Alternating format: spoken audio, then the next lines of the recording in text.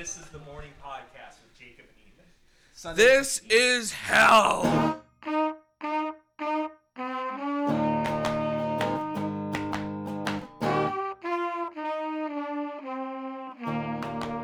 Keep chatting though. And I can always cut it. But yeah,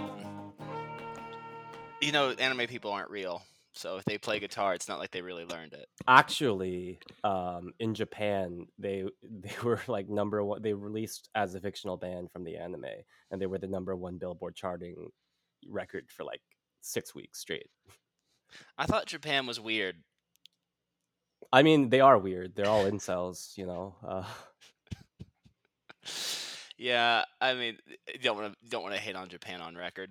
Let's make it awkward to begin with. No, I don't know, man. Tokyo's the biggest city on the planet. I was reading yesterday. Like, is it really that big?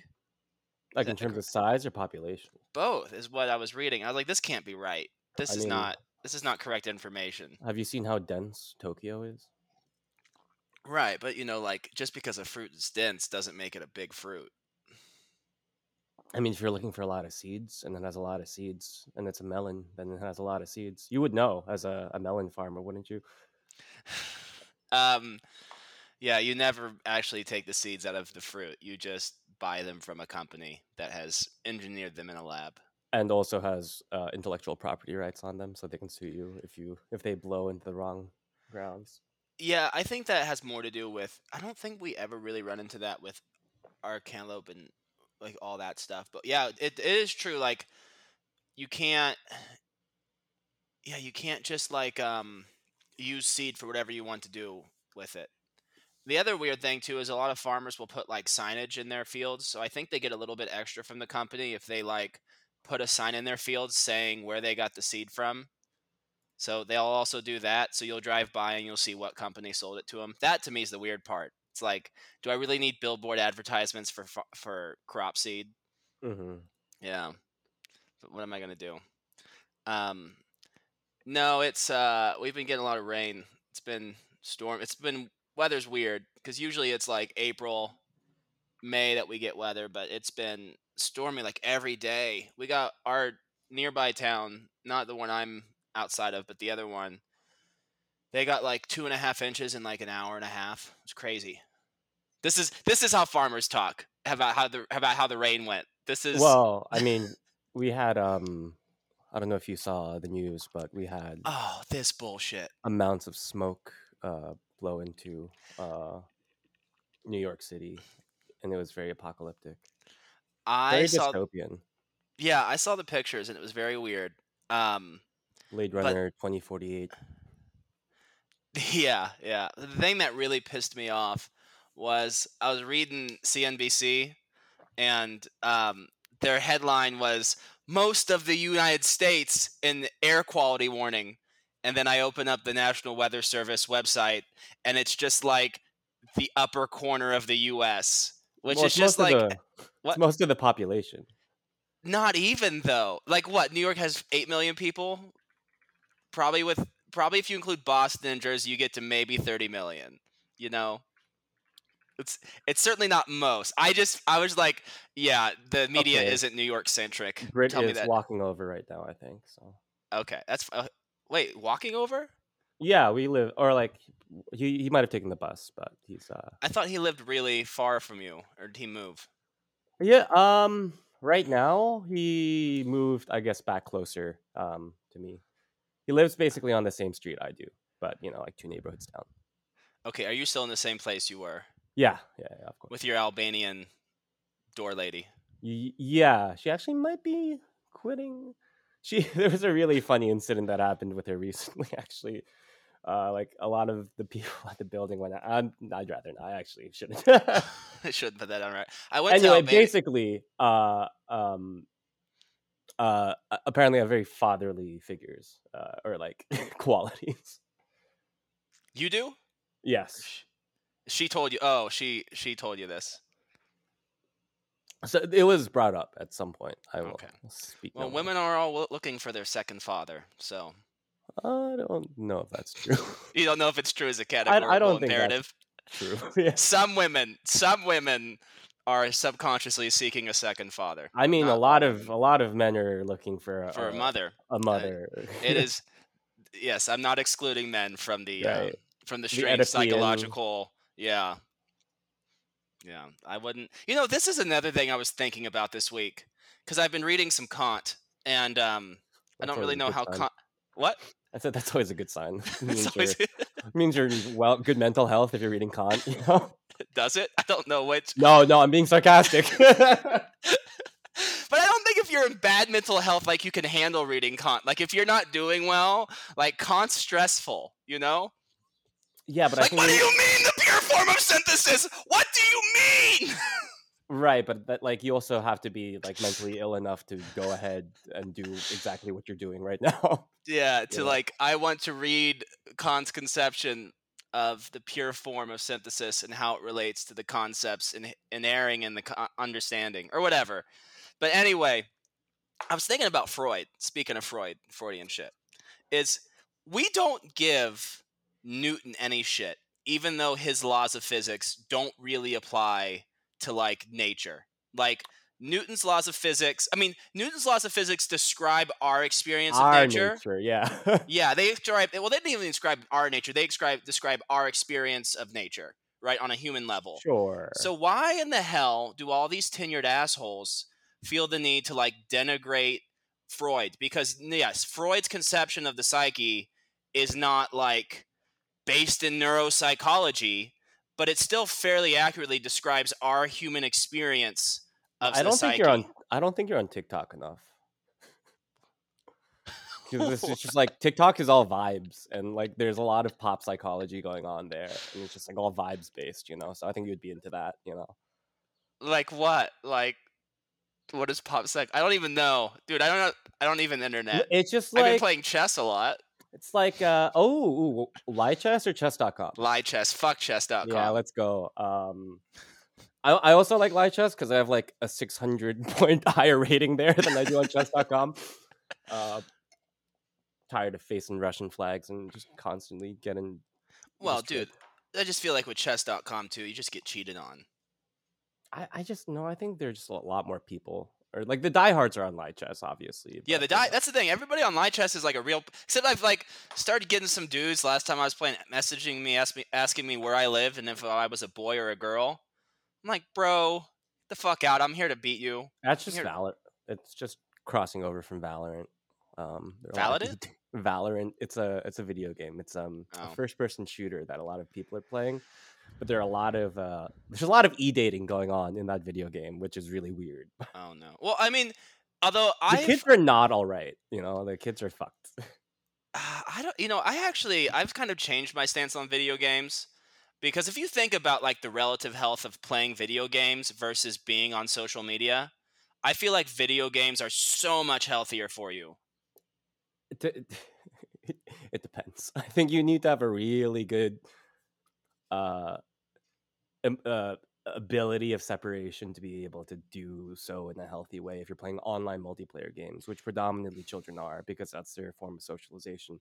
I mean, I do think that on the neurological level, like we're connecting nerves that you're not connecting normally by just like doing these fine motor things and like connecting your coordination, and will help you prevent maybe dementia later on. But you're also gaining the critical mental virus of online gaming culture, which is what it's like. What's worse? Like it's like, oh, should I just smoke cigarettes and die, or should I just vape and also die? Yeah, I mean, catastrophizing and trying to fuck everybody else's mom when you're 8. But I mean, at least it's fundamentally a social, because that's not like the whole thing. Like your mom, like I'm gonna, like they say that they're gonna get each other's moms, but I think you're in like 2012 I'm era. old with that. Yeah, but now it's just about like racial slur or like homophobic slurs. Oh, the fun stuff. Slurs. Well, it's coming back, because of all of the masculine. I think it's all ironic. No one really hates gay people.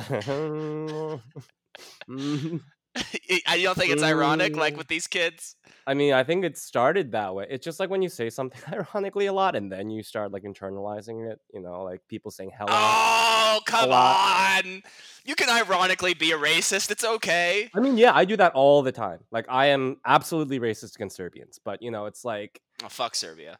right? Yeah, I mean, let's Not that go. I love Albania. I was I in mean, Albania this it's more of fall. a Croatian thing for me. No, not any of Uh, them, dude.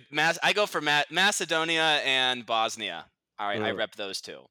but of the Balkans, those are my Balkans. Those are my Balkans.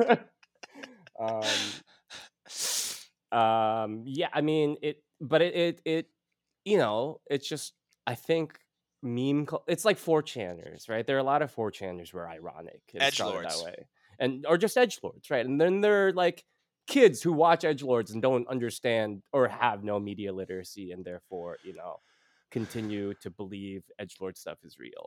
Dude, I'm not gonna lie, dude. I know that they don't fuck enough, but I feel like the younger generation is on their No, shit. they specifically don't want to fuck because there's too much fucking that they've seen, I think. Okay. You know. Well, I was riding in a.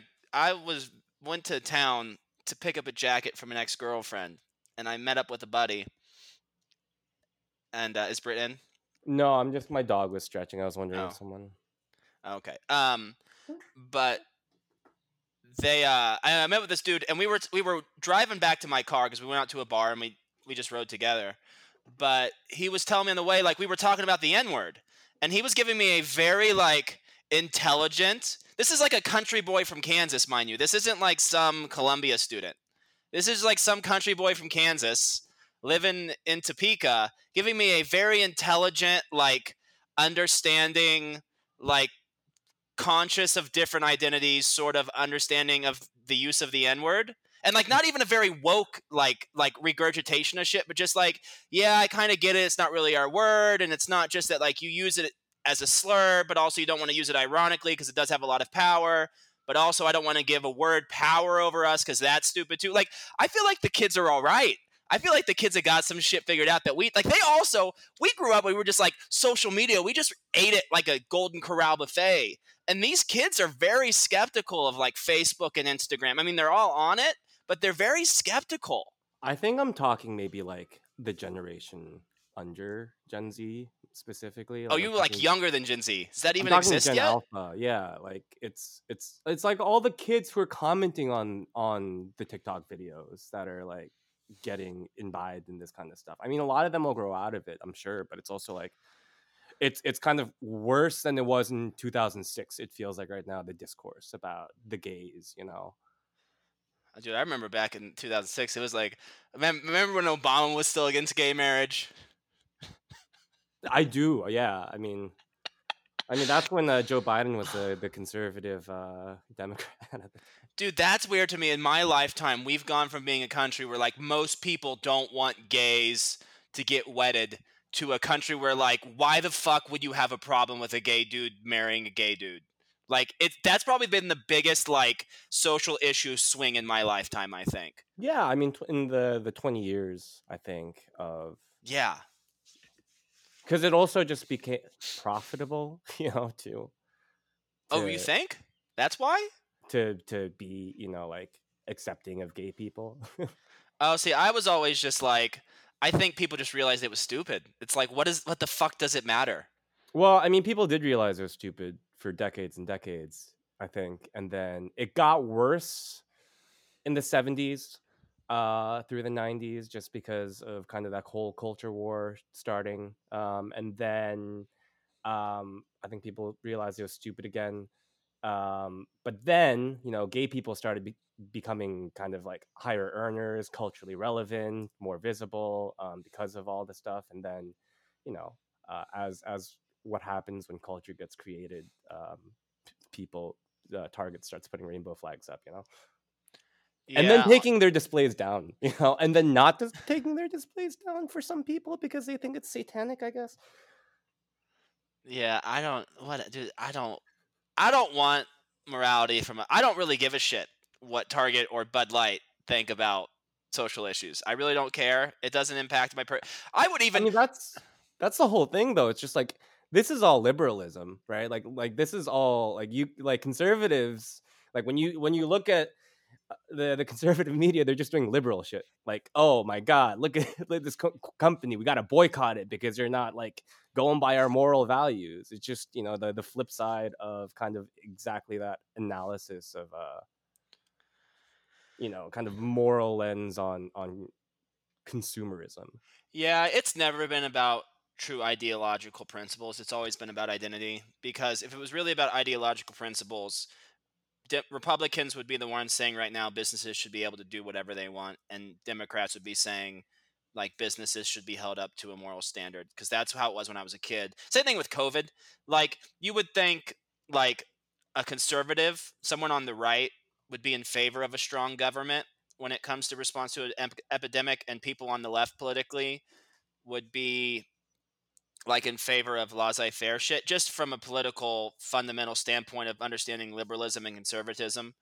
But like the fact that the ideological poles of politics don't match party identity and party beliefs just tells me that it's all identity. Like Republican and Democrat is just a surrogate for certain class and location markers. Like it's just a war between wealthy coastal elites and like middle to lower class people in the center. Like it's like upper class, college educated urbanites / coastals versus middle to lower class non-urbanites / people without a college degree. So it's essentially just become a marker for a certain kind of class and Well, I don't think it's conflict. even a class marker, because you're understating kind of how strong the conservative, wealthy, contingent large it is and powerful it is, right? Right, but I think fundamentally, if we're talking about $500,000 a year, right? Like I'm not talking about the superstructure here, to use your boy Marx. I'm talking about like fundamentally though, the mass of each party is more of a I wouldn't even call it class, because I don't think that. I think it's just location. Well, it's urban versus non-urban, college education versus non-college educated. Like those are the two primary dividers of, like, if someone is a non-college educated non-urbanite, they're a conservative. If they're an urbanite and college educated, they're a Democrat. And if they have one of those two identities, they don't know what the fuck to do with themselves. So I mean, it's essentially like it's not really an ideological marker. I mean, I'm not a Democrat, by any means. Like, but you still vote Democrat. Like, you're functionally a Democrat. Kind of. I mean, no one. I don't think you're not going to vote for Trump. I think. Well, no. I mean, yeah, let's go DeSantis. Like, let's go Meatball Ron. But people. Do you have any? Do you like DeSantis? No. People aren't aligned with party, I think, as much as you're stating. Yeah. I think they believe they are, because of kind of the way it's been institutionalized. But I don't think it is true to people. I think people have more policy-based or more like issues-based opinions about things, like in immigration, right? Like everyone, like basically regardless of, kind of believes in immigration reform to some level. People want immigrants to come, and selfishly so. They just don't want other immigrants not to be here or whatever reason, because they believe it's zero sum, because that's the way it's being posited, I think, in the media. But it's like people are aligned on like healthcare, right? Like even Republicans want single payer healthcare. They just don't want Medicare for all, because the branding was tarnished for them, just like Bud Light, which is also just like hilarious. Tranny Light, dude. I don't get it at all. I'm just gonna keep talking while you get the door. You can't even hear me though while I talk, so I better just get some coffee while you get up. All right, all good? Well, hold on, I have to open the... Just testing. I'm testing my... Dude, why don't you use Reaper? Fuck Audacity. Download Reaper. It's free. Do you see that? I mean, I use Ableton. I'm an Ableton user, but... Oh, you fucking snob. At least it's not Logic Pro. Oh, Greek to me. Reaper is the snob program. What are you talking about? You think Reaper's snobby? Yeah, everyone who's like snobby engineer uses Reaper. Oh, I feel like Reaper is like the... It's like people who can't afford Pro Tools. But it's so much better. Reaper is so much better. I mean, I don't disagree with Is you. it the but- intersection of like open source makes it weirdly more snobby? Yeah, exactly. So everyone develops their own plugins. So it's like, oh, the people who have like the plugins for Reaper that are like the coolest, or like. Oh, dude, one of my buddy was like, he was working on some music, and he just Hold on, like, let me do I a- threw. Let me do a slate. So we have a slate for when you want to Yeah. sync the audio. Mhm. Okay. And Britt, I don't know. Can you pull that mic a little closer to you? Because you are way quieter than Britt on the audio. All right. You're way quieter than Peaches. Okay. How about now? That's better. I mean, There you. Now right. you're good. Now you're good. When It's you were all right. talking Yeah, before. I raised his gain. Okay, his game was down. Yeah, no, dude, like, my buddy, he was using, I don't know what he was using. He's like, yeah, I put some EQ and reverb on it. And all he did was, like, use a couple plugins in the default settings. I'm like, no! You have to go in! And, like, that's what I love about Reaper is I can get, like, do I need 980 hertz? 985 hertz? Do I need a Q of 2? A Q of 1.9? Like, you just get really... Yeah, but everyone just cracks plugins. You know that, right? Like I just use Pro Q3. You know, and No, I just use, dude, the Reaper built-in plugins are great. They're fantastic. I've only used... as are the Ableton ones, which is why I use Ableton. Yeah, I think I've used one or two, like, third-party plugins in Reaper. I used one for a little, not compression, for, what's it called? Not distortion. What's less than distortion? Overdrive. Yeah, I think I used an overdrive tube. Saturation. Oh, okay. That's what I used. It's really nice. Used it on some drums because I could not get the drums right. And then I just, like, threw them into the saturation. So it just ended up compressing them, but it also made them crunchy and big. Britt, what's going on? You graduated grad school yet? Yeah. Fine. Yeah. I'm done with that now. You're That's over. done. Yeah. Congratulations. Thank you. I'm working stiff again. You're working for the city or what? Yeah. Working for the Brooklyn Borough president. Can you turn him up even a little bit more, Britt? Because he's still way quieter than you. What do you do? I'm a planner, urban planner now, full time, just working on plans and it's kind of like working for a politician too. Like we're working on this big comprehensive plan. I also won't say that again. But yeah.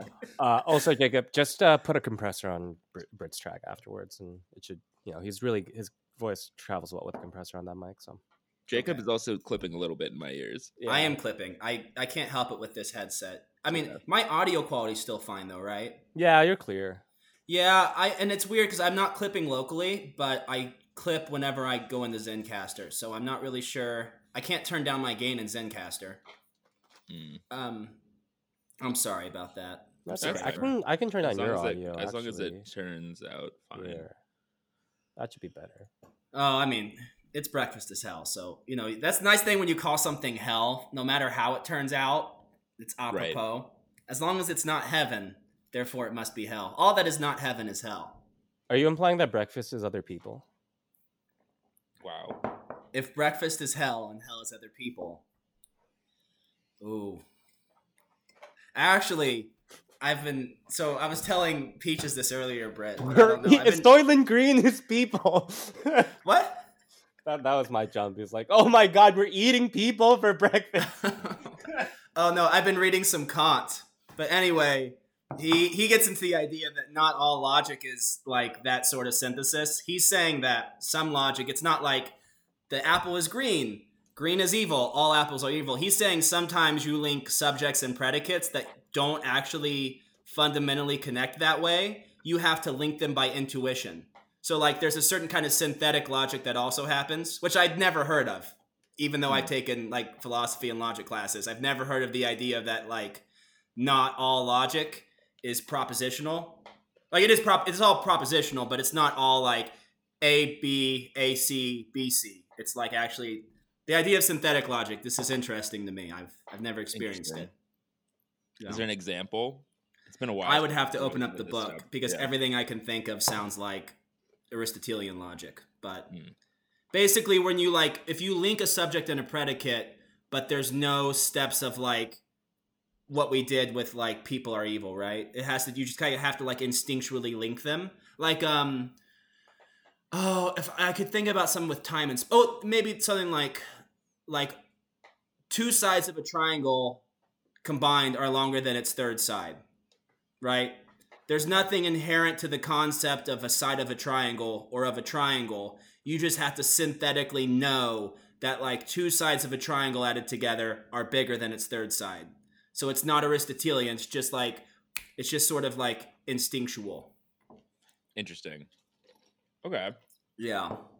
So in a sense, you've worked with the concepts of triangles and lines, but without needing to like have these propositions. But anyway, not Brit, Peaches, what were you getting about with the pop psychology when we were talking about TikTok and Freud? Oh, there's just a lot of people on TikTok talking about psychology just based off of vibes. That's as academic as you're describing, in my opinion. Well, you don't think I'm academic? No, I'm just eschewing academia. Oh, dude. I mean, I don't mind conceptual. Academia is just like people regurgitating the furthest limits of bullshit that they can so they can be original, so they can get tenure. Like, the system is fundamentally broken because it rewards, like, eccentricity. It rewards eccentricity and throwing out the past. And then there's no, like, actual reproduction that happens in experiments. They're all, like, one-off occurrences, so there's no actual scientific process going on. So I think that academia is... well. What's that? In philosophy as well. Oh, talking in general. Oh, I think my problem with philosophy. Do you want to hear my thoughts on? Sure, I don't know. I mean, I actually also I don't know if we've started the show or not or what. I'll defer to you. Yeah, so my problem with philosophy, and this actually, because I took a few intro philosophy classes, and this is what turned me off. And I've realized, I always thought I just wasn't working hard enough because that's what I do as a good Catholic, red-blooded American. But like looking Did not back, work hard enough. Didn't well? Go ahead. There's an inherent kind of like you can't be inherently Catholic and American. That's Oh, I wasn't sure if we were doing a anti-Catholic 1900s. I am. That is what I'm doing. Okay. Yeah. We don't accept the Catholics as Americans. Catholics are still black now. Yeah. Whoa. All right. Hey, we've always been a country of witch hunts. It just depends on what we're hunting at the moment.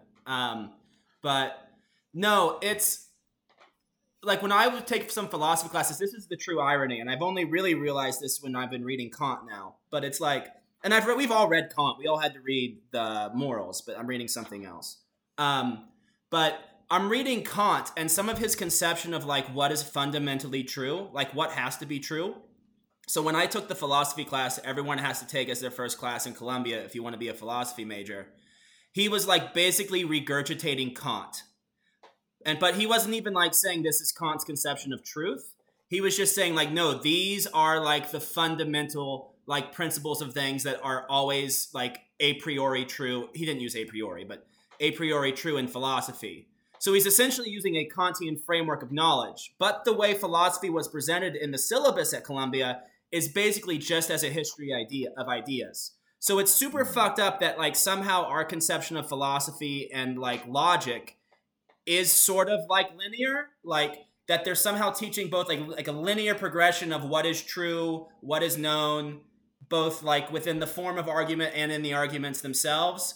But on the other hand, they're completely disregarding any assertions as to the truth of any political system and just treating philosophy as the study of the history of ideas. So in the end, like people are like adopting a bunch of presuppositions that they don't really have any justification for, but not actually engaging in any productive philosophy and instead treating it like a history discipline. It's teleological.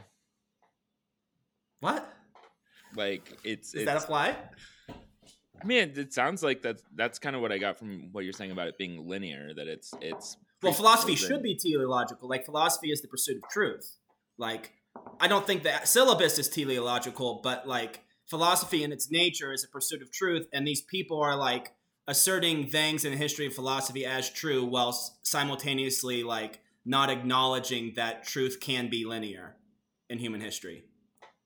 Oh, I thought you were saying it was too linear. No, I'm saying it's not at all linear. They just teach, they adopt like linear principles. They adopt like Kantian ideas of like what is true, which is like a development in the history of philosophy. But they teach philosophy as essentially just like a collection of disparate systems that like you just learn and you just like, well, and like, so in the end you don't even like, you don't do Heidegger and write Being and Time. You in the end you like, well, in the academician's conception of time, you don't actually assert anything positive about human experience or the world. You just end up like regurgitating different systems that have preceded you.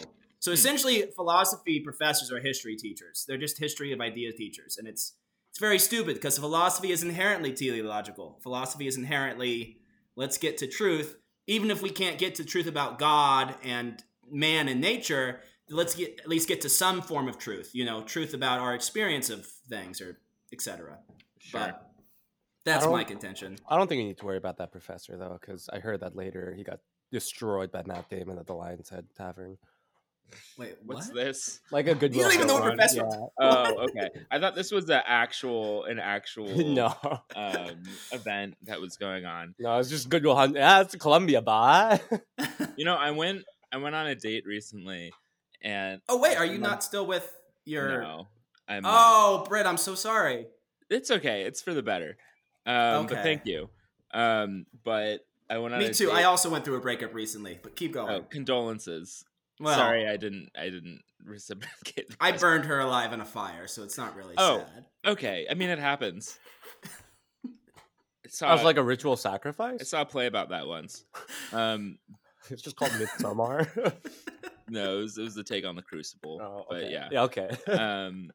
But I went on a date with someone on the Upper West Side, and she was asked, like, we ended up talking about Upper West Side places, and she was like, "Oh wait, actually, have you ever been to V&T?" And I was like, "Actually, I don't know if I've ever been." She's like, "Oh, my parents went to Columbia, and that was like their favorite place." And I was like, "I've had so many boxes of V&T pizza things, but I've never set foot in that place. That is so bizarre to hear you say that." But dude, best place on the Upper West Side, that used bookstore. I think it's on 79th. I don't know that one on Broadway or Amsterdam. It's on Broadway. I'm looking it up right now.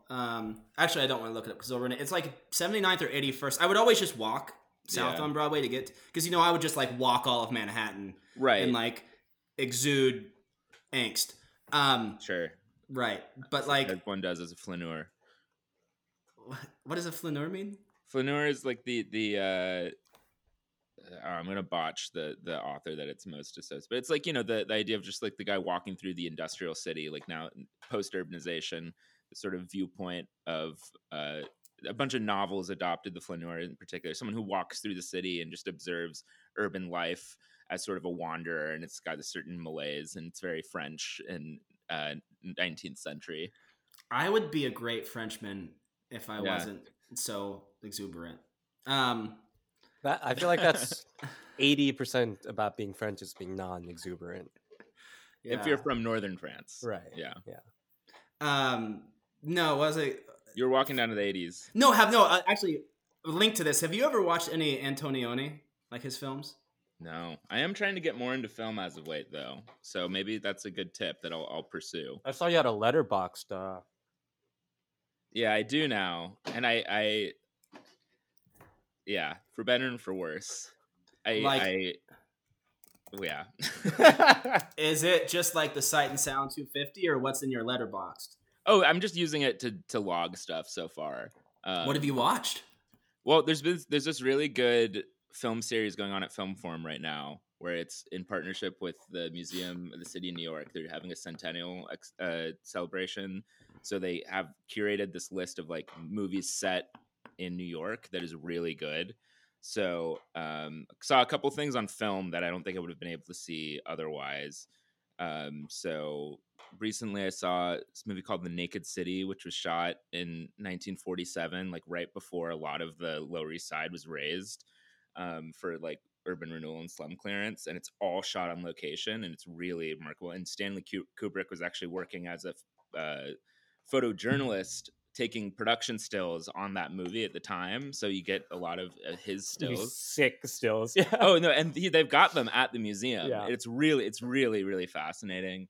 I also saw what else did I say? I saw this like 30-minute like kind of tone poem of this guy just went out in the 70s or 80s and took a bunch of footage of the elevated trains in the Bronx and Upper Manhattan. And I didn't realize before going in that it was actually largely documenting the graffiti of the trains, but it was just really artfully put together and very like kind of documentary style.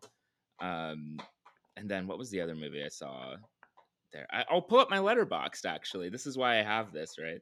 But I might go see. They've added showings. I might go see Midnight Cowboy. I really wanted to see. I saw French Connection for the first time a couple years on my own TV, and I was thinking about going and seeing it in film because that is a classic. Is French Connection set in New York? It is, I big don't time. remember. I guess they must have been uptown then, where they got the overheads. That was out in Brighton Beach, actually. Brighton Beach in Brooklyn. The big car chase, and that the car crash in that chase, that was a real crash.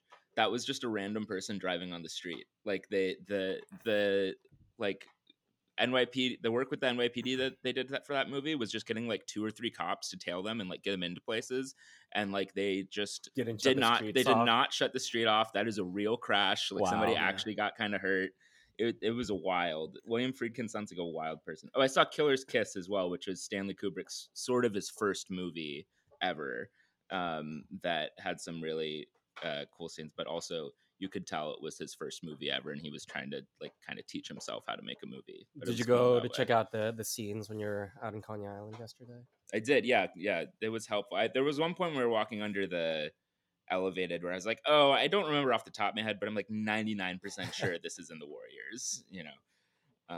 But yeah, I don't know. I'm trying to get into film more. It was sort of I kind of winced when Letterboxd was mentioned because I was dating this girl, and I'm no longer dating her, and but was still following her on Letterboxd, and then I realized I should unfollow her because now I'm just seeing every movie she goes on dates with this other person, and it's bumming me out.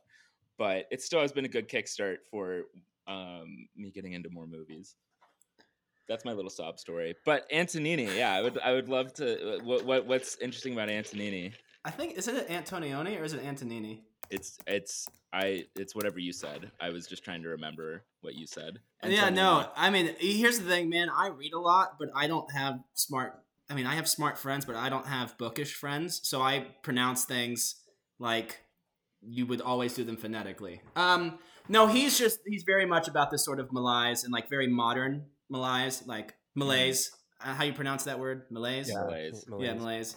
But like he's very much about modern, just like disorientation. If different films, one in particular, I would say like industrial sorts of things is Red Desert, which is not one of his best films, but he's certainly like he kind of gets in different topics. I'm very fond of him. He can be difficult. Like it's not difficult. You don't want to watch it high, but you want to come into the movie like kind of with that feeling. Like you're there to take it in. Like you have to kind of have like I'm sitting on my porch vibes to really enjoy his films. But if you can get in that headspace, and he's not really, I wouldn't call him like, he doesn't use like Ozu, Japanese style low key film like techniques, but he sort of shares some philosophical similarities where he does do very subtle pans. Okay. Like just tries to get a very good composition and just hold that shot for 10 minutes. Wide shots. Yeah, there's one I can remember in particular where it's in a movie called La Aventura, but he has basically a shot. He's got a shot of this island, and he's got like most of the shot is just the rocky shore of the island, and you got a little bit of like where the characters are. It's almost like a bad shot, but that he takes that shot and he just pans it up just a little bit, like 10 degrees. And then you get the proper composition of like this rocky shore taking up most of the shot and the two characters from far away. And so it's this very much like, almost like finding the bad shot within the good shot or the good shot within the bad shot. It's a very interesting moment. Interesting. Yeah, but I think for me, even though I have qualms with the new list that came out, like the Sight and Sound 250 is, I think, the best way to go if you want to like get a comprehensive view of film history and different approaches. Right. That list is phenomenal. Okay. Do you have a Letterboxd? No, I just remember what I've seen. That's impressive. I- I'm terrible about that. I don't watch, I think, enough films, honestly, out of my way to forget, I guess. But Lubitsch, you're gonna. Go ahead, well, sorry. I was gonna say, like in kind of the totally opposite way. Like you just reminded me that I think the last film I saw was Decision to Leave, by Park Chan-wook, the Korean film. He's the guy who did Old Boy, and it's like this weird like noir romance film, but shot with extreme like camera movements and like a lot of that like that physical comedy that's in South Korean film. Totally the opposite, but just reminded me that was the last film I'd seen in a theater. Dude, speaking of Korean film, I fucking hated Parasite. Parasite was good, but have you ever seen Burning? No. Burning is like one of, I think, my favorite films of all time, much less like a Korean film. But it has like Steven Yeun, who's canceled. Sorry. Well, why? Because he defended the guy on his show or whatever, HBO. I don't even know the full Who? story. Oh, I didn't know this. This is all news to me. This Yeah. is upsetting. I know. You got to keep up. People get canceled too fast, Brit. But yeah, Gotta Google this. it's like a psychological thriller. It's like one of those unreliable narrator things. You like think there's a murder going on, might not even be a murder going on. That kind of thing. But Yeah, Snowpiercer was great. Yeah, classic.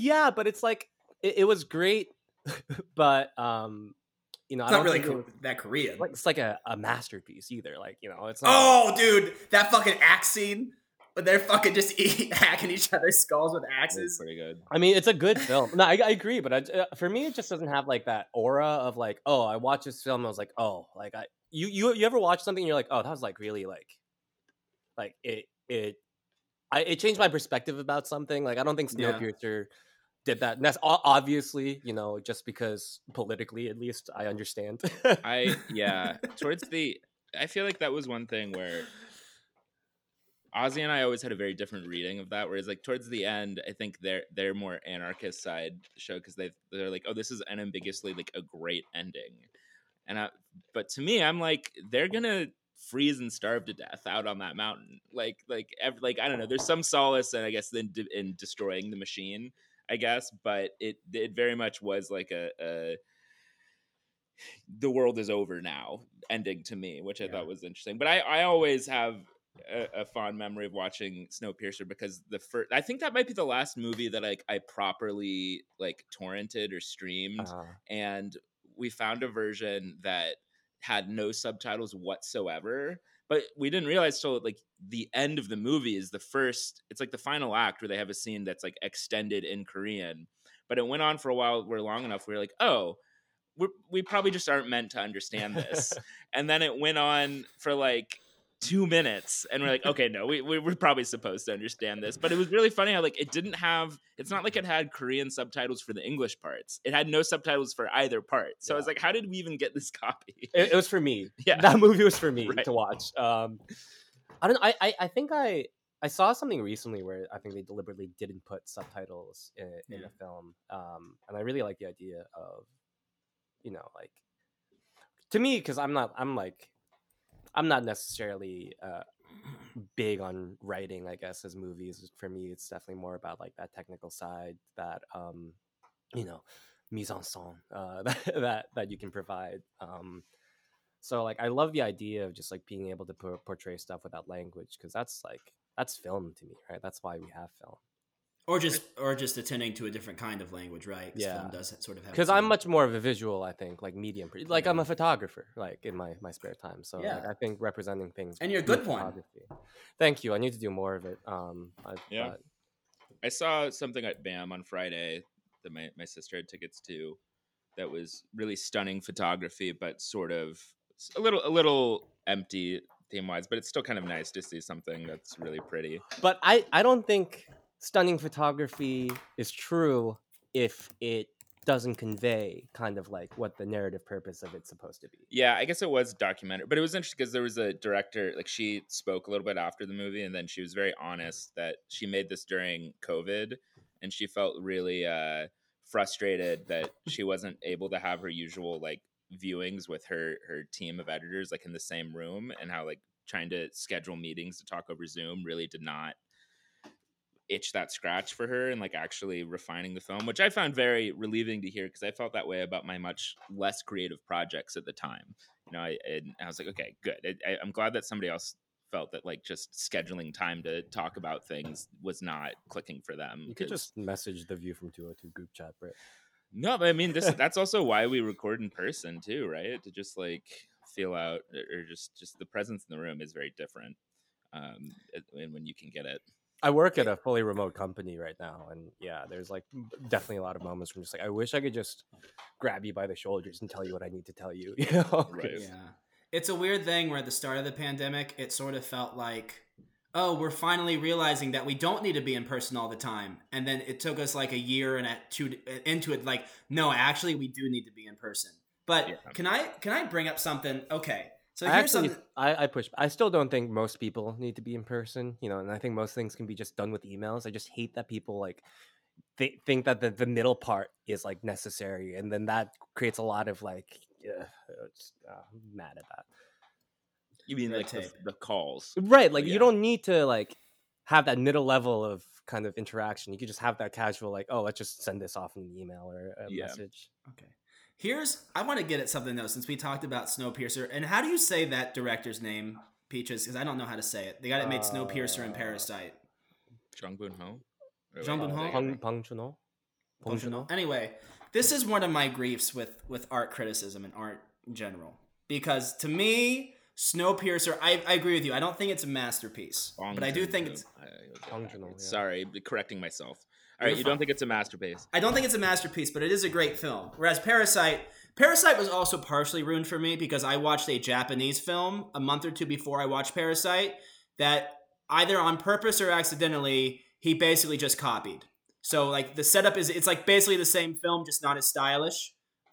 See, Like I same, would say this happened to me with John Wick a little bit because everyone like fucking loves John Wick, like best action Yeah. movie ever. But for me, I was like in an action movie kick, so I just seen The Raid Redemption, and then I just oh yeah, Wick after, and I was like, this is like not like it's not you, yeah. But or this not is like as visceral, yeah. But this is sort of my thing with like country music and like who's the girl that everybody liked a couple years ago, Casey Musgraves, or Kendrick Lamar with To Pimp a Butterfly versus like Damn or Good Kid, Mad City. I think with art critics or college educated people, whatever group you want to call it, I think there exists a certain kind of looking down upon, a certain kind of like, this genre we don't really identify with, we don't really understand it, we don't think it's that great. And so the only instances of it that they praise are instances where it adopts the language or the content of traditionally acclaimed things. Like Parasite is the family drama. Kendrick Lamar's To Pimp a Butterfly has jazz elements. Like when country music uses strings, or like with Taylor Swift, for example, the album that coastal people always tell me is her best is 1989, which is definitely not even her third best album. But it adopts all the signifiers of like a high quality classic album, 45-minute length, synths, etc., throwbacks. And so I guess I've been thinking a lot recently. I feel like, and especially as someone who grew up in the country, I don't even know if there's room for debate about it, but maybe I just want to soapbox about it on the podcast. But I feel like when it comes to like genres outside of the quote unquote like traditionally great genres, the things themselves never get respect. Like Snowpiercer deserves fucking respect. Like there are some country records that are hick as fuck, but that still deserve some respect. Like Wu-Tang deserves more respect. Like you don't have to put... music deserves respect too, right? It's the second largest that? market. Like Japanese music, for example, deserves respect. Yeah. It's the second largest market in the world, but Americans know nothing about like how different like chord structures are just so familiar to people, right? And they hear it for the first time in like different kinds of media. Or Toni Collette should have been nominated for an Oscar for Hereditary, but it was a genre movie. Yeah. So Right, that also- sort of thing, Brit. Like, character actors who are playing or lead actor looking. But I think like what you're saying is more about institutions being kind of part of maybe like a colonial identity almost, where you have to, pay homage or whatever to whatever this existing institution or structure over you is.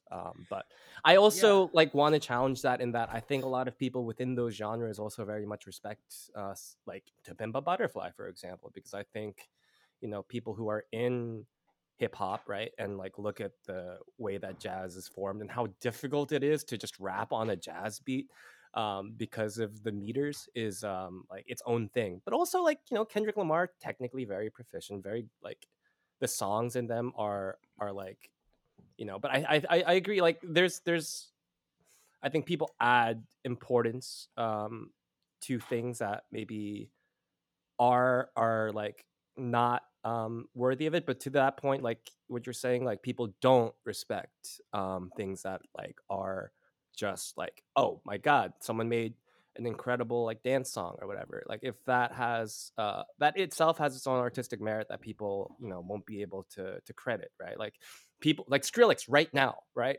very very well respected within in his things, but people like, you know, his memorable stuff was the mainstream crossover into dubstep that he did. But you know, Yeah, I think even for me, like the gap between second and third wave feminism, if we're just gonna keep throwing out isms, which I guess I'm doing, but no, what I'm getting, like, even beyond that, it's like, because I feel like Snowpiercer is a much better movie than Parasite, but Parasite gets the acclaim. But even second wave, third wave feminism, this is what even this point, because with the Sight and Sound 250, we're talking about this greatest films list. A director that got a lot of acclaim in the new list, I think her name is Chantal Akerman. She's Belgian. I don't really remember, but she's a woman who makes very cerebral films. So if you're like someone who's looking for a film director to praise, she's the person to praise. But a couple film directors that I really like, one who's Agnes Varda, and then I don't remember the name. She made a movie called Wanda, but I really fucking, let me look this up. But I really fucking think this is a genius. Barbara Loden. They make not necessarily cerebral films. They're a bit more, I wouldn't quite call them touchy-feely, but they're more oriented in the self.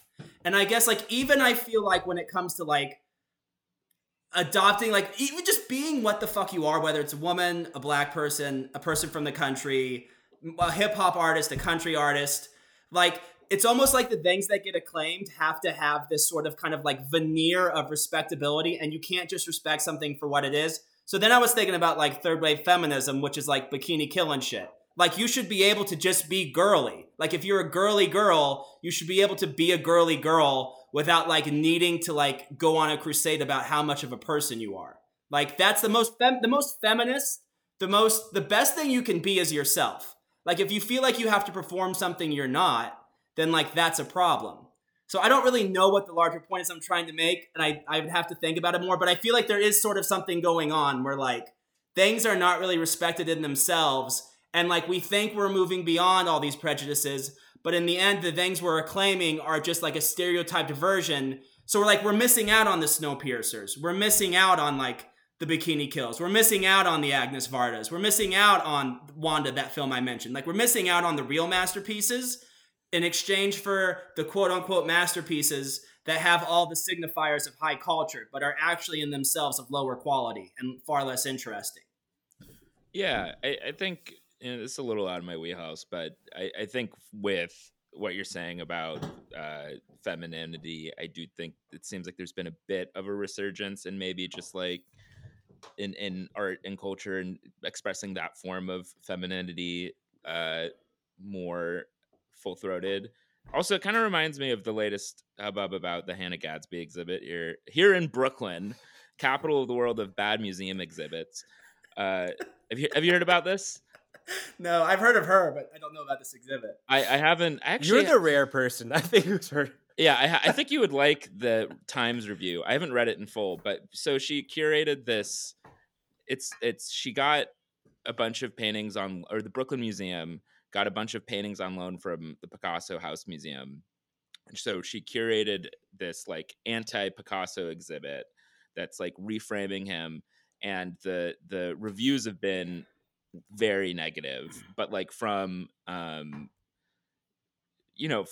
like liberal and progressive like perspectives and left perspectives as well, just being like, this is really superficial. And the sort of read on it that has been digested is that it's sort of kind of a percolating, I think, rejection of like sort of the kind of representational art like about 5 to 6 years ago that really felt in urgent and in vogue, and maybe went a bit too far in terms of just sort of like simplifying or reducing things to very kind of static or simplified buckets to really push and celebrate. That it sounds kind of similar to what you're saying about just like this veneer of or this like represent or very, very high-minded representational stuff that feels important but not necessarily good.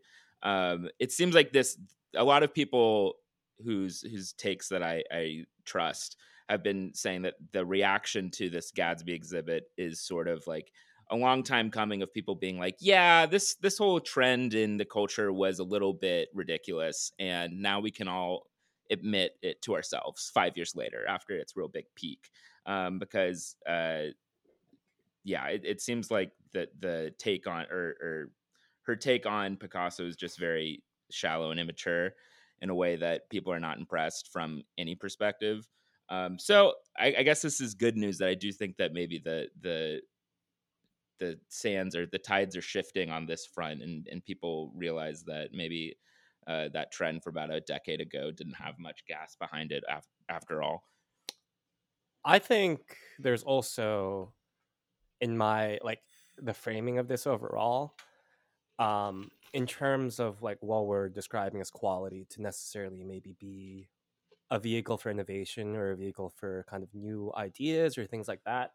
I think I've very much appreciated right now kind of the ability of someone to innovate within a familiar form, or something that like to create something that is moving, that's simple, right? I've like right now I'm listening to a lot of, I've told you I'm listening to a lot of guitar music. So I listen to this band called Polyphia, right? They're all like these crazy instrumentalists, like playing virtuosic guitar stuff, but at the end of the day they're playing kind of over 4/4 beats in minor keys, and putting stuff on top of that, so that gives you that kind of grounding, to really be able to connect with that. And I think, like, to what you're saying, Jacob, like that appeal to high culture, to me, might be more of an appeal to the common folk or the mainstream, to a form that is familiar, while being able to deliver something that is it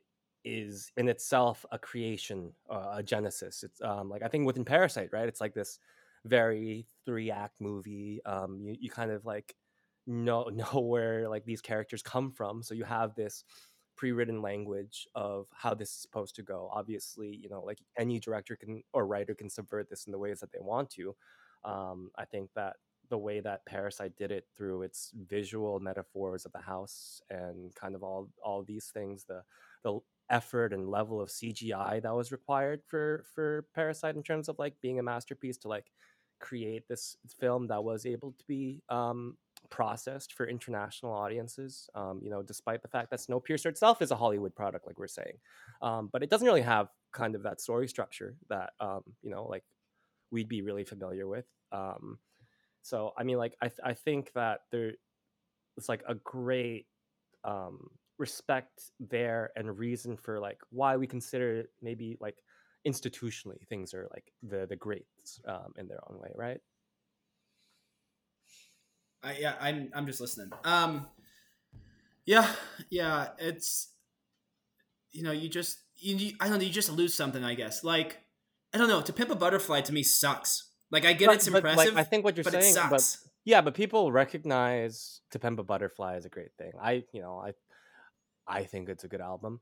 It's But good. It's that not doesn't mean bad, that. but But that also doesn't mean that Damn doesn't exist, right? Like Section 80 it's still like exists. damn runs laps around To Pimp a Butterfly. Like, it runs fucking laps. But why do you care? Like you can enjoy it, like to Because that extent. my own future reputation is at stake. Let people hate things. Let No, people they hate must things. think how I think. No, I'm speaking in your support. I'm telling Peaches to let people hate things. No, I'm saying like why? Okay, yeah, I'm saying let people like things. No. Well, what I like is hating things. I'm. We're on to the classic conundrum, but yeah. No, I like The Pimp a Butterfly. It's not. I just remember when it came out. Oh, the mask. Oh, the mask. It's like you don't really respect black culture. You know, these people don't really respect black culture. They want black culture to like the art critics, the fucking institutions of like we determine what's I don't good. think anyone's disagreeing with that. You know? Right? They don't really respect like Rakim. They don't really respect like Wu-Tang. They don't really respect Jesus. Like they don't really respect the greats doing what the greats fucking do. They want the greats to cater to them. On that, because that's the whitest selection of rappers I've ever heard. I know, but it's like Jesus objectively great. Like Liquid Swords is objectively great. I don't. I mean, like, I don't. Objectively, it's like I'm fucking white as shit. Who gives a shit? I know. I don't disagree with you, but like, you know, like that's a very like Reddit list of like okay, like artists, you know, like who's the guy that made R.I.P. Who the fuck was that guy? But like to that same extent, like, you know, someone right now who's deep in the culture will tell you like Drake is extremely influential, which is like true to an extent, but I don't think he's like, you know, a great artist, right? Take Care was good.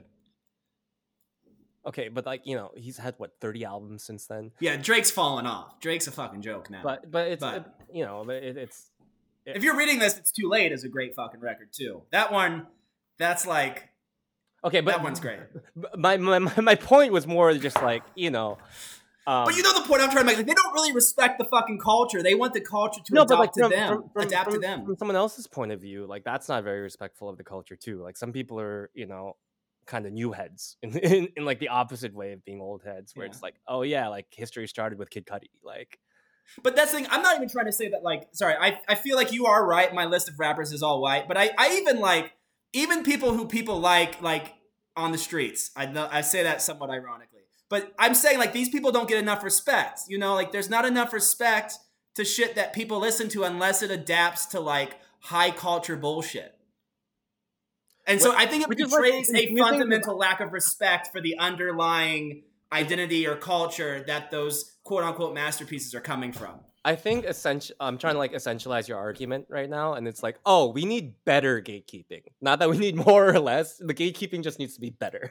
We just need to not be fucking snobs. Like, yeah, I guess, like, I don't know. So how I'm out of my depth here. I'm not very. Yeah, we can move on to something else. No, but it's interesting because it's making me wonder, like, how is the esteem and like, you know, of music criticism changed in the last 30 years? You know, like, do the music critics have the same kind of weight that they did before? Like, do people even care? But do people need to rely on music critics the same way today as there's they only did? one, but it's Anthony Fantano. Oh my god. Okay, I know who that is.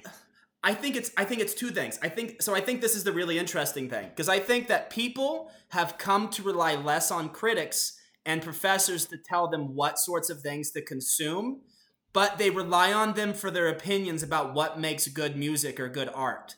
So, like, respect for their specific, like, you need to consume this has sort of declined, but respect for their opinions on what determines what is good has increased. So, like, To Pimp a Butterfly is a jazz snob's token rap album, you know? Like, Casey Musgraves is a coastal elites, quote-unquote elites, like, token country album. It's all tokenism. So I have a counterexample or an interesting flip to the Parasite Snowpiercer comparison, where I think Jordan Peele is also maybe an interesting contrast because he's got a small selection of movies. I don't know if you guys have seen Nope, but I think Nope is maybe my favorite of his movies that came out, and is much more what we're talking about, being like weird, original, a great synthesis of a couple things put together, and is less going for it. Like, this is why you're disappointed Steven Yeun got canceled. Yeah, no, yeah, actually. And also he's in not Jordan Peele, but Sorry to Bother You. He's great in that too. But I should rewatch Get Out. Last time I watched it was literally when I was in theaters. And Get Out is like great, but I think it really benefits from like hitting the buttons, but like in like this sort of subversive great way, where like the fact that it is aware of its genre really plays to its strength. That's the whole point, to like hit those notes and revert it. Nope, I think maybe was hurt by the fact that Us kind of was a little bit of Us was a drag. bad. Yeah, I didn't really like it. It kind of a I didn't mess. watch Nope because I was so disappointed in Us. Okay, Nope is so much better than Us. Okay, then maybe I'll watch Nope it. fucking rules though, and I was shocked that it didn't get a nomination or anything. To the extent that I care about these Oscar things anyway, especially considering how weak the rest of the field was to fill out like those 10 films. But yeah, I think that's one thing where it was still a genre movie of sorts, but it didn't neatly fill the boxes, and it was sort of weird that it kind of fell in between the cracks. And maybe in a weird way, it's like people really were bought in, or I think the hype was very big for like his debut feature film being such a lightning in a bottle moment. And unlike Parasite, like he maybe hasn't had like momentum building into hyping up each project. Maybe he's trying to recapture that hype of that first project. But I think it's a shame. I think more people should have seen Nope.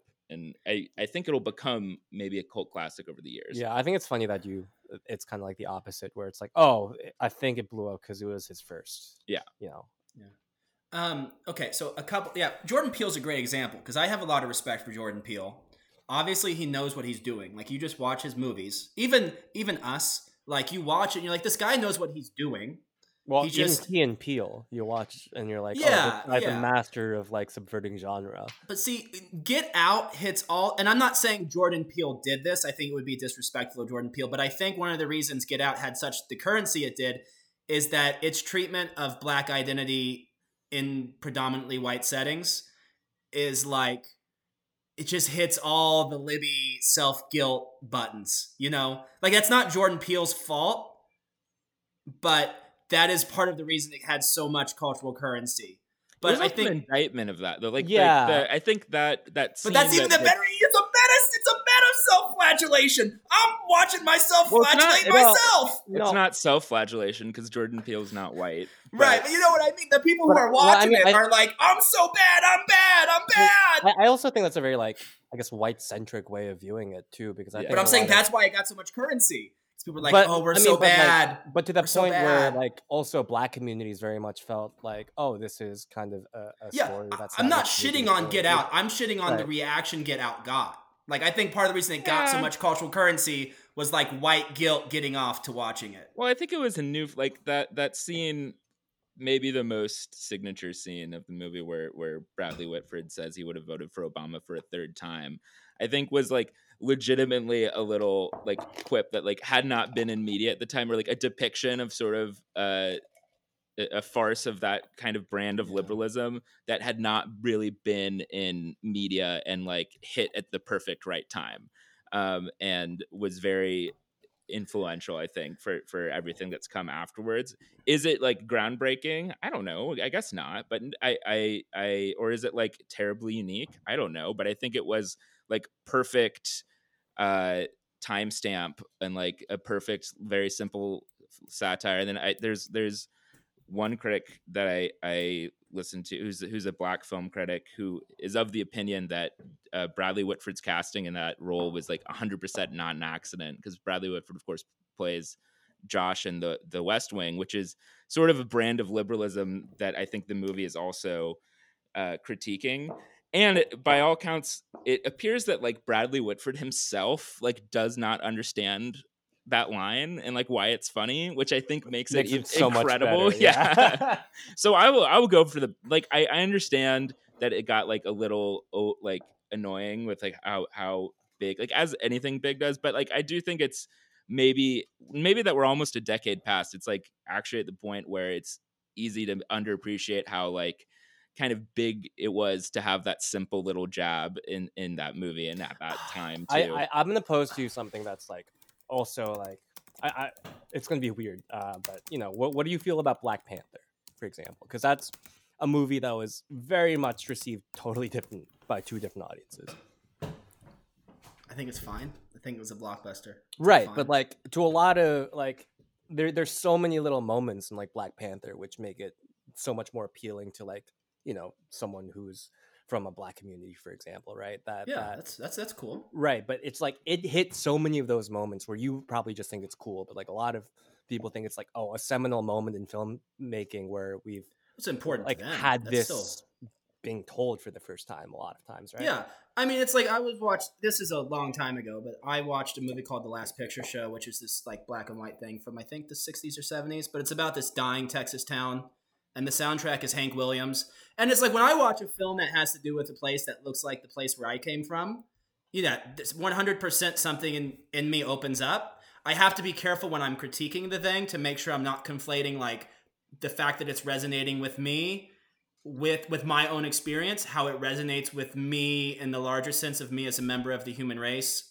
But no, I mean, I think it's cool. Like I have no great deep thoughts to say about Black Panther. I think it's good. I mean, there are well-made blockbusters. It's one of them. So. Well, I mean, like, yeah, but I mean, like, to my point is just like, oh, from a certain person's perspective, that should be added to the film canon. But it's really important to them. But that doesn't make it an invalid statement. That doesn't make Black Panther the greatest movie ever made. But it's important to them, so that's okay. Well, no, but like like I think the type of filmmaking that's required to tell like a story in there would be considered innovative for some to add that to the canon. And so is Waylon Jennings like washing his voice with reverb and getting Willie to produce his record this time. And it like is great for me as someone who's spent a lot of time in the South and the Midwest, but it doesn't make this time like the greatest record ever made, So like, it resonates with me, but it doesn't necessarily make it the greatest thing ever made. So I'm saying like what does make something the greatest record ever made then in that case, Ooh,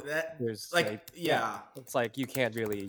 Also, if I'm understanding, I don't think it's pure subjectivity, but keep going. I mean, are we critiquing? I guess I'm unclear of whether we're critiquing the need for there to be a greatest blank of anything, right? Okay. And see, this is where there's like three things I want to. So I think with what you're saying, we're starting the show now. Is what you're saying? What's that? We're starting the show now. I'm about to hit record. No, I think this is the benefit of the idea of a canon versus greatest list. Because when you have a canon, you just say there's no greatest, there's just greatness, and you don't have to like fucking fret about like if something's a minor work but it touches on an important idea well. Or if it's like something... so why can't Snowpiercer and Parasite both be in the canon? Because Parasite's so overrated. So here's my problem.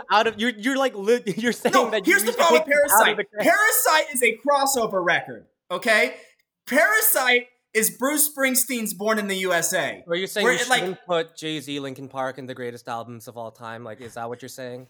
No, I'm not talking crossover like that. I mean, there's always a record artists make when they like want to cross over into the mainstream, where they take what makes themselves distinctively them, but gives it just enough sheen, just enough populist energy, so that the masses will love it.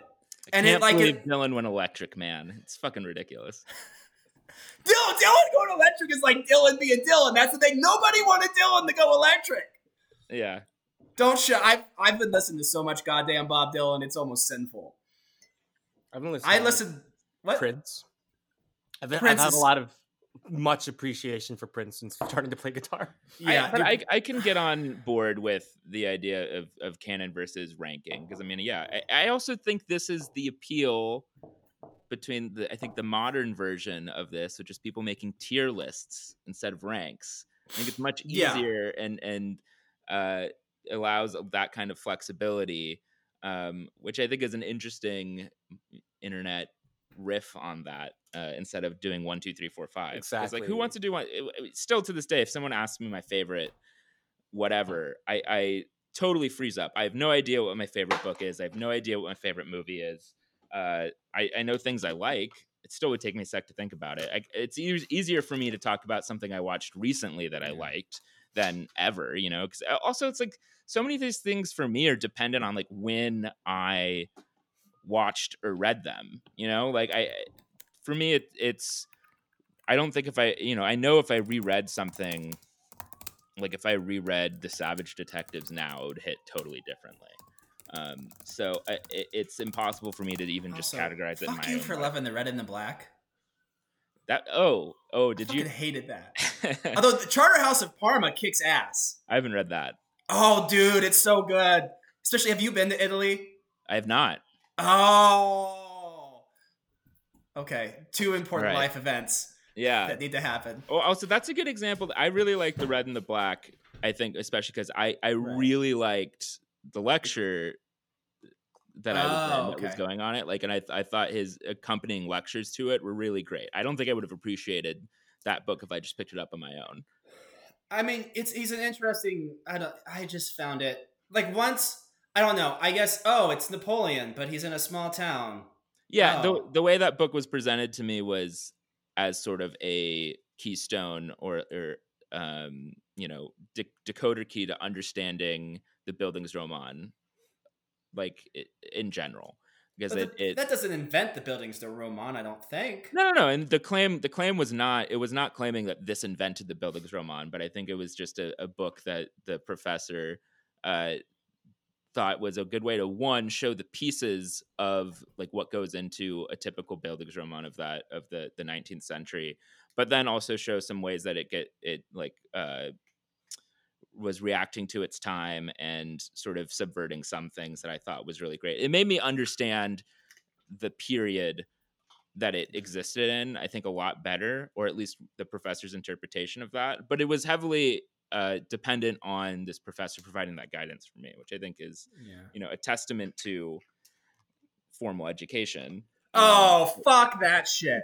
Or just education, Oh, no. See, that's like, you don't need a professor to tell you what the red and the black means. Like, you're smart, especially us three. We're smart enough to read that book and know what it's saying. We don't need some. Is having someone who can provide other things to read in conjunction or contextualize it with you, and they shouldn't, hold your hand. They shouldn't lead you to water and try to force you to drink that water. But I think a good educator provides the context that's, because it's so hard to pick up, especially like a primary text of something, and then go out and find the accompanying contextualization. I mean, this is true even in like nonfiction and just like researching planning stuff that I do for work. Like, just the surrounding context of it is so key, and it's very time consuming to adequately find that for everything. So I think that's the better, you don't want to be too didactic, obviously, but having someone compile and sort of curate a selection of things and then leave enough room for you to explore your own response to it, I think is absolutely key, and a huge time commitment. And it's a very specific skill. It's not necessarily the person who's good at doing that is not necessarily the person who's going to be the best at like actually writing an essay about it per se, but it's two separate and valuable things, I think. Yeah, when I look back at my education, I just think, what a goddamn. I had a couple good professors, but for the most part, it was like, what a goddamn waste of time. Like, I don't need you to tell me what Middlemarch means. I know what I've read. Yeah, to some extent, right, you have to read the things that surround Middlemarch to really appreciate Middlemarch. But then, instead of like having some fucking person at the front of the room tell you what those things are, just go read them yourself. Like, if you read the 19th century novel, then you get to Middlemarch and you're like, oh, this is Middlemarch in context. You don't have to have somebody like lecture you on it. Fucking hate, especially when it comes to like literature, man. Fuck them. Fuck those guys. They're a bunch. And then they try to group everything as isms. I heard somebody like telling me there's like a sentimentalism movement in the early 20th century in the American novel. And they're just basically like cherry picking elements out of My Antonia and Carson McCullers. And there's no objective basis for this to be a movement. There's nothing in these works like in the totality of the works which justifies this movement. It's just like some professor who only knows how to understand things by creating isms, like regurgitating it to a bunch of MA wannabes. It's such bullshit. Well, we have that kind of. I hear what you're saying, but what you're saying is a good point. But it also doesn't agree with what I came in here thinking, so I'm going to attack it, not fairly, but just because I like to argue. What you say makes a good point. You have a point, but I also just like fundamentally fucking hate literature professors, especially like douches that don't have anything worth saying. So my time was so wasted, I felt like, going to those classes. I didn't even go, because it's like, why would I go and have you regurgitate like a bunch of synthetic bullshit to me? Yeah, I don't know. Maybe my experience is also probably different. It might be that there's good and bad professors. Like, I had some good ones. Like, not the main thing I was studying. It was like one of the more fun classes I took, like on a lark. So I think that also maybe changes it as well.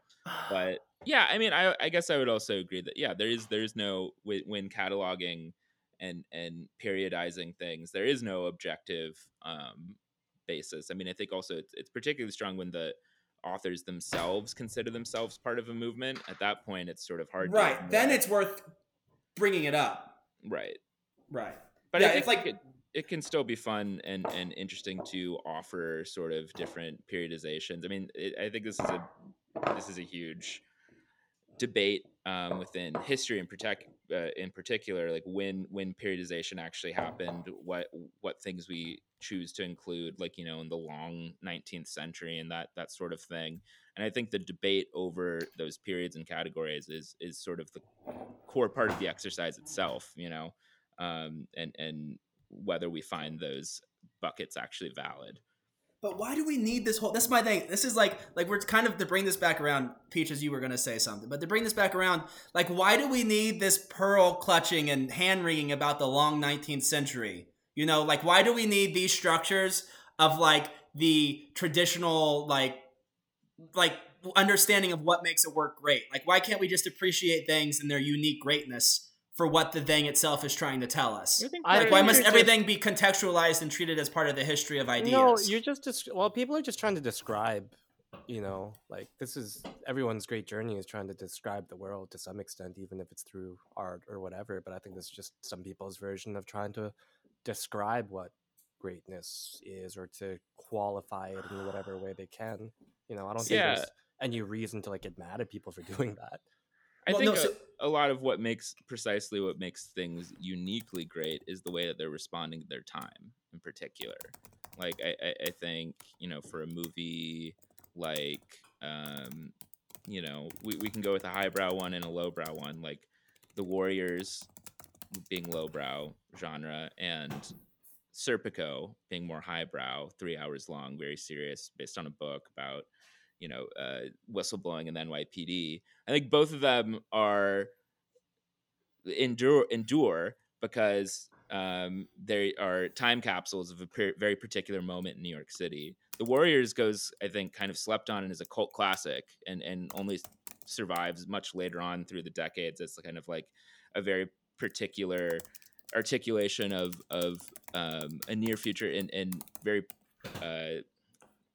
specific anxiety about New York and urban America and what other people were saying about New York as well, sort of a self-reflective kind of this is what they're saying about us kind of vibe that I think is remained iconic, and also just the unique frill of just literally the outfits and the costumes of the movie. On the other hand, Serpico is much more, that's got Al Pacino in it. It's I think just immediately a critical success right off the bat. It's 3 hours long. It's shot, I think it's both of them are shot on film. But that also has just like immense value in capturing just the particular timestamp and vibe of New York in the 70s too. That if you tried to remake Serpico in like a contemporary 2023 version, the only way it would be successful is if you basically sort of rewrote it to have the Serpico character be responding to what's going on in the NYPD right now, and it would entirely rely on its unique reaction to its time and what is going on. You wouldn't be able to understand, like if you went to a producer or a studio and you're like, I want to do 2023 Serpico, like you could not make that movie without being aware of 2020 in New York City and like the Floyd protests and COVID and all that. Like it would not be able to be done. The merit of the movie isn't like the plot structure or even necessarily the acting performances or the photography performances. It's all part of it, obviously, but like its unique response to everything going on is very much what makes it particularly unique. So I guess I'm pushing back on this distinction you're drawing between like periodization, categorizing, meaning something is less unique. I think it's a way to celebrate the way that things are unique, is to point out how it responded to its context. Because, man makes his own history, but he does not make it on the terms that he chooses. Or what's the fucking... I'll just say the German translates that way. Yeah, and then maybe it's just... I think even to bring it back to how we started this, because we're talking about like how philosophy is inherently teleological, but that in the university it's presented as a history of ideas. Like, I think literature and art, and this is just maybe my preconception, which is faulty. Like, I believe it's inherently insular. Like the value in art is wrestling with the work of the art itself. Like the value in the Brothers Karamazov is not in understanding how it fits in with the history of serfdom. It's like in wrestling with the work itself. And the work itself, like works do include historical context. And you certainly can learn about historical context and the context of art to maybe put this book in its place. But that's like all background. Like that's the background of the painting. The subject of the painting, the thing that really matters, is like the work itself. And what you do with the work itself is wrestle with it. But I think just like with philosophy, how it's inherently teleological, but like, and when you had some preconceptions, but no one acknowledged it, and instead philosophy is taught as a history of ideas, I think like literature and art is inherently like an insular thing, but it was being taught as a history of ideas, a history of art. Instead of like, hey, these are individual totems which each deserve to be wrestled with, which the author has labored over endlessly, trying to give you something that you should like consider before you fall asleep and in your dreams. It's like, no, it's just actually part of a larger historical tapestry. And so like, yes, it's certainly if a work like tries to wrestle with its time, you need to like learn as much context as you need in order to appreciate what the work is trying to do. But I think fundamentally this is the issue for me. It's like instead of appreciating each work as the thing itself, like works become part of isms and movements. Well, how do you contextualize art then in that case? Because, we're all here in the present looking at art that has been created. I think just that framing itself changes what makes and how what reads about art. Like Brit's saying, like there are historical incidents that affect how we perceive things and how we perceive morality and characters, like why are some stories that weren't resonant in their times extremely important and great to us now? I like that kind of stuff definitely comes into play. Like you can't consider a work of art by itself because we ourselves are a product of context. But I think one of both of you guys asked like what makes a work great. See, this is actually what I think separates great works from merely like tokenism. Like To Pimp a Butterfly or Get Out get the acclaim they did because they were like people's token works in their time. Like that's the dynamic of art in the time it's released. But over time, like works of art are totems that continue to resonate. That's the miracle of art, is that it resonates with us outside of its context. And so I think that like the truly great works are capable of resonating with us outside of the context and like preconceptions and prejudices in which they come to be. But that seems like how do you flip side of the same coin to me? Yeah, like totem and token. It just seems whether or not you find the people tokenizing something to be annoying or not, right? Which and is fine, and I have that reaction to things all the time, Which is also like, why are we? How do you? I'm realizing I'm buyer logicking a lot right now, but I've got an example. Like Ted Lasso, people seem to fucking love that show in a way that I don't get at all, and I am a huge hater. But at this point, I cannot deny that in a fucked up, stupid way, it is going to be. It's a show of note that is responding. People are responding to it because of something in the culture right now, and it has its own little footnote in the Book of Life or whatever now. And it's like I can't ignore. The fact that I'm a huge hater, it doesn't make me. The reason I'm a hater is because it's resonating with people in a way that I don't understand. And like I might. And my critiques of it might be that it's shallow and that it's a reductive and that it's a token effort at something that's going on. But I think that's not too different from something that hits on something I think is really essential, I guess. I mean, I don't know. Also, whether or not your work is tokenized is often beyond the author's control themselves. And often happens after their own death too, whether it's their literal biological death or, if you want to get postmodern about it, the death of their authorship and control over a piece. So yeah, I don't know. I think there's a kernel of truth maybe to what you're saying, but I think that something being a totem, something being a token is sort of the same underlying dynamic. But yeah, I mean, because you could also say this about, I think you could say this about any sort of eternal or long-standing piece of art or literature. I mean, I think that maybe the biggest, most controversial example is the freaking Bible. itself. Like it definitely obviously endures and appeals to billions of people over time, but in different ways that some people would say is a tokenized, cheap, bastardized version of the essential truth of the text. And other people find to be sort of self-standing and self-evident. And I think it's the same reaction happening to the same text. I mean, different translations, sure, different curations, but I think that's maybe the oldest example we have of this sort of dynamic. That's true. 30 years ago, Bible considered pretty great. Right now, stocks are pretty low. Bible, there's good books in the Bible.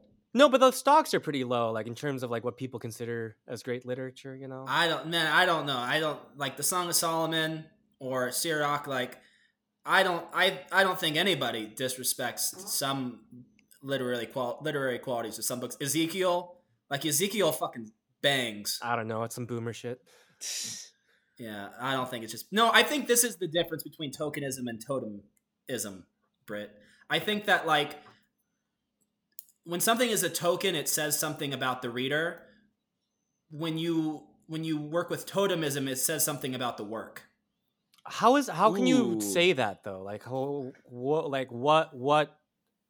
what qualifies that quality about the work? I think a good piece of art does tell you something about the reader. Like if when you have a reaction to a book and you pour a little bit of yourself into it as well as you're reading it, that is, I think, the hallmark of a good book. I get what you're saying a little bit, where like there's more.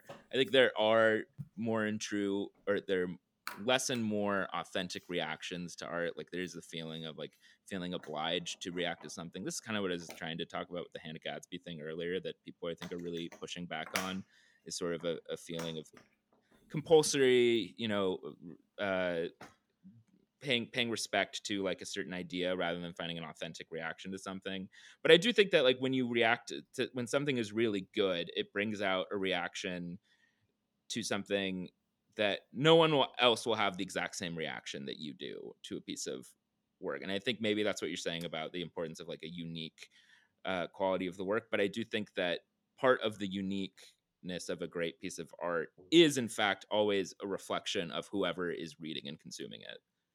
But to me also, like, I guess the framing for it's like, if you're considering, I guess, on its own merit, like, well, that's what you're saying, a piece of art to be great, how can you give that any quality without that art being perceived by someone? Yeah, no, certainly art is never consumed outside of one's subjective experience of it. But I guess when I say like totem is about like the consume, well, when I say a token is about the person consuming it, that person finds, like, essentially, maybe it's the difference between a mirror and a box. Like, yes, you have different reactions to like what you find in the mirror versus what you find in the box. Even there might even be a mirror in the box. Like, that might be the point of the box.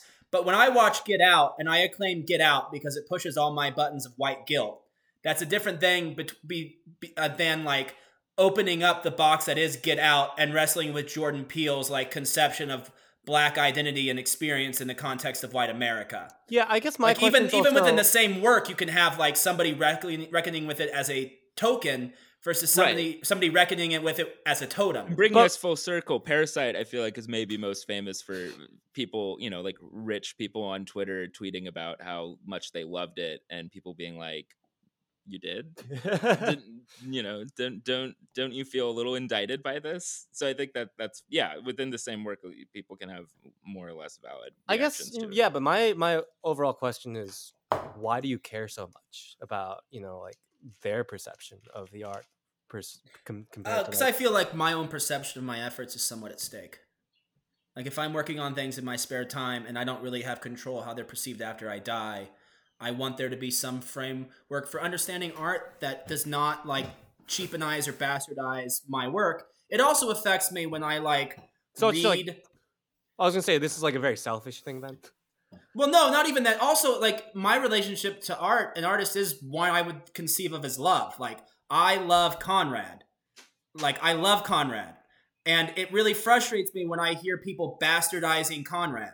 Like it upsets me like it would if someone talked shit on my girlfriend. So you just have a parasocial relationship with the artists that you like. But not even. Like I read no, but that's Conrad, exactly and it's like what that. No, but that's exactly what that is, though, right? It's like the same. no, thing I don't think it's like I think I'm dating Conrad, and Conrad doesn't know it. It's that I read No, Heart that's of not- Darkness. I mean, like that's like, oh, hey, like I feel like I have a right to like feel aggrandized if someone's, like making fun of my most popular YouTuber because I really understand the ins and outs of the way that they edit their content to like to relate their information to their audience. Like, and I take ownership of that because I like that art. I mean, isn't that the same thing? One, I don't think my argument about I see what you're doing. You're orienting my argument in psychology, and while as a good Nietzschean, I would never deny that my philosophy is oriented in my psychology. I don't think it disproves my earlier argument. I don't think that how I feel about Conrad is parasocial. I think that it's like a connoisseur. Like if I do something and I appreciate the other person like doing that thing in the same field in which I work, like basketball players watch other people play basketball. Like Right. basketball players love Jokic. And like they have still a different. have a parasocial relationship with the basketball. I mean, players, sure, so if you yeah. wanted to Yeah. define parasocial, Well, I mean, that's to what I'm make saying. it It's so like, what you're- general that it has no meaning. No, I mean, yeah, well, I mean, no, it just means that you have more of a relationship with the thing that you're observing than they do with you, right? And in this case, you're doing that with snobbery. Hey, I'm not the one who wrote Heart of Darkness for me to read. One could argue that Conrad was seeking this sort of companionship across distances and time. Okay, can I but bring up? no, beyond that, you like Conrad cannot consent to this relationship. He already did when he wrote the book. But what I'm saying is that like you yourself are adding snobbery here, aren't you? Like by adding your own personal inflections on what like you consider great, so other people should perceive. Yeah, I that mean, way? I feel like this is what criticism is for, right? Duking out these battles. Yeah, it's just like a matter of like having different points. Like I don't admit that I'm not a snob. I just am snobbish about certain things. Like, and you know that. Like to the point where you're a connoisseur of things. Like I like in hip hop. Like my preferences are towards kind of like artists like Vince Staples or Ski Mask Slope God, not necessarily like the bigger like mainstream guys like Kendrick or like Drake Or if people come for Ari Aster and Bo is Afraid, I will tell them they're stupid. But that's one thing. But I'm saying like my point of view, like I like artists who pick, like very selective about their beats, are very lyrical in their kind of specific ways, and they're very technically proficient. But that doesn't get me to determine what the canon is for all of hip hop, right? If that was the case, and like why are we not respecting like Ice Spice, Well, no, that's no. I push back on this because okay, yeah, like the Last Picture Show or Conrad resonates with me personally, right? Faulkner especially resonates with me personally, but like I don't go to art looking to be consoled. Like I don't try to just consume art that I like, that like that me and my particular subjectivity, unique to me, will enjoy. Like I actually want to consume things that I don't like, and I do make an effort to consume things that I don't enjoy, but which I still, or some other people have told me, have merit. So I'm not like trying to remake the canon in my own image. In fact, that's what I'm arguing against. That's what I think is happening. I think the canon is being made in the image of the people who are deciding what the canon is. I want fucking the unique, visionary, like thing unique to the artist, the best thing you can make that's unique to you to be given to me, whether or not it makes me uncomfortable or whether or not it makes me feel icky or I don't like it. Like I didn't like, with 100 Days of Sodom, that film. Solo, yeah. I did not like that movie. I found it very disturbing, but like it's what Pasolini wanted to fucking make, and so I can fucking respect it. I can fucking respect Pasolini, and it should 100% be part of the canon, and I can respect its achievement.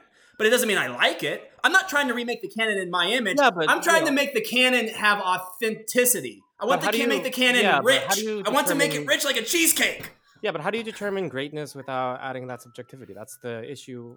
Like everyone, like you're even in the time frame itself right now, right? Like all the media that we're consuming is affected by, I also just want to clarify that if anyone wants to, go to battle on behalf of us on of our podcast, I won't get in the way. If you want to be parasocial and fight battles for us, please. I consent to you having a parasocial relationship with me.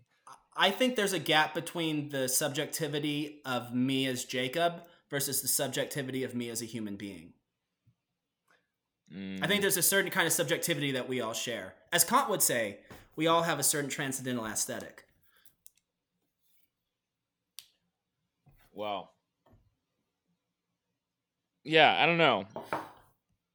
Maybe that's a good place to end with for that.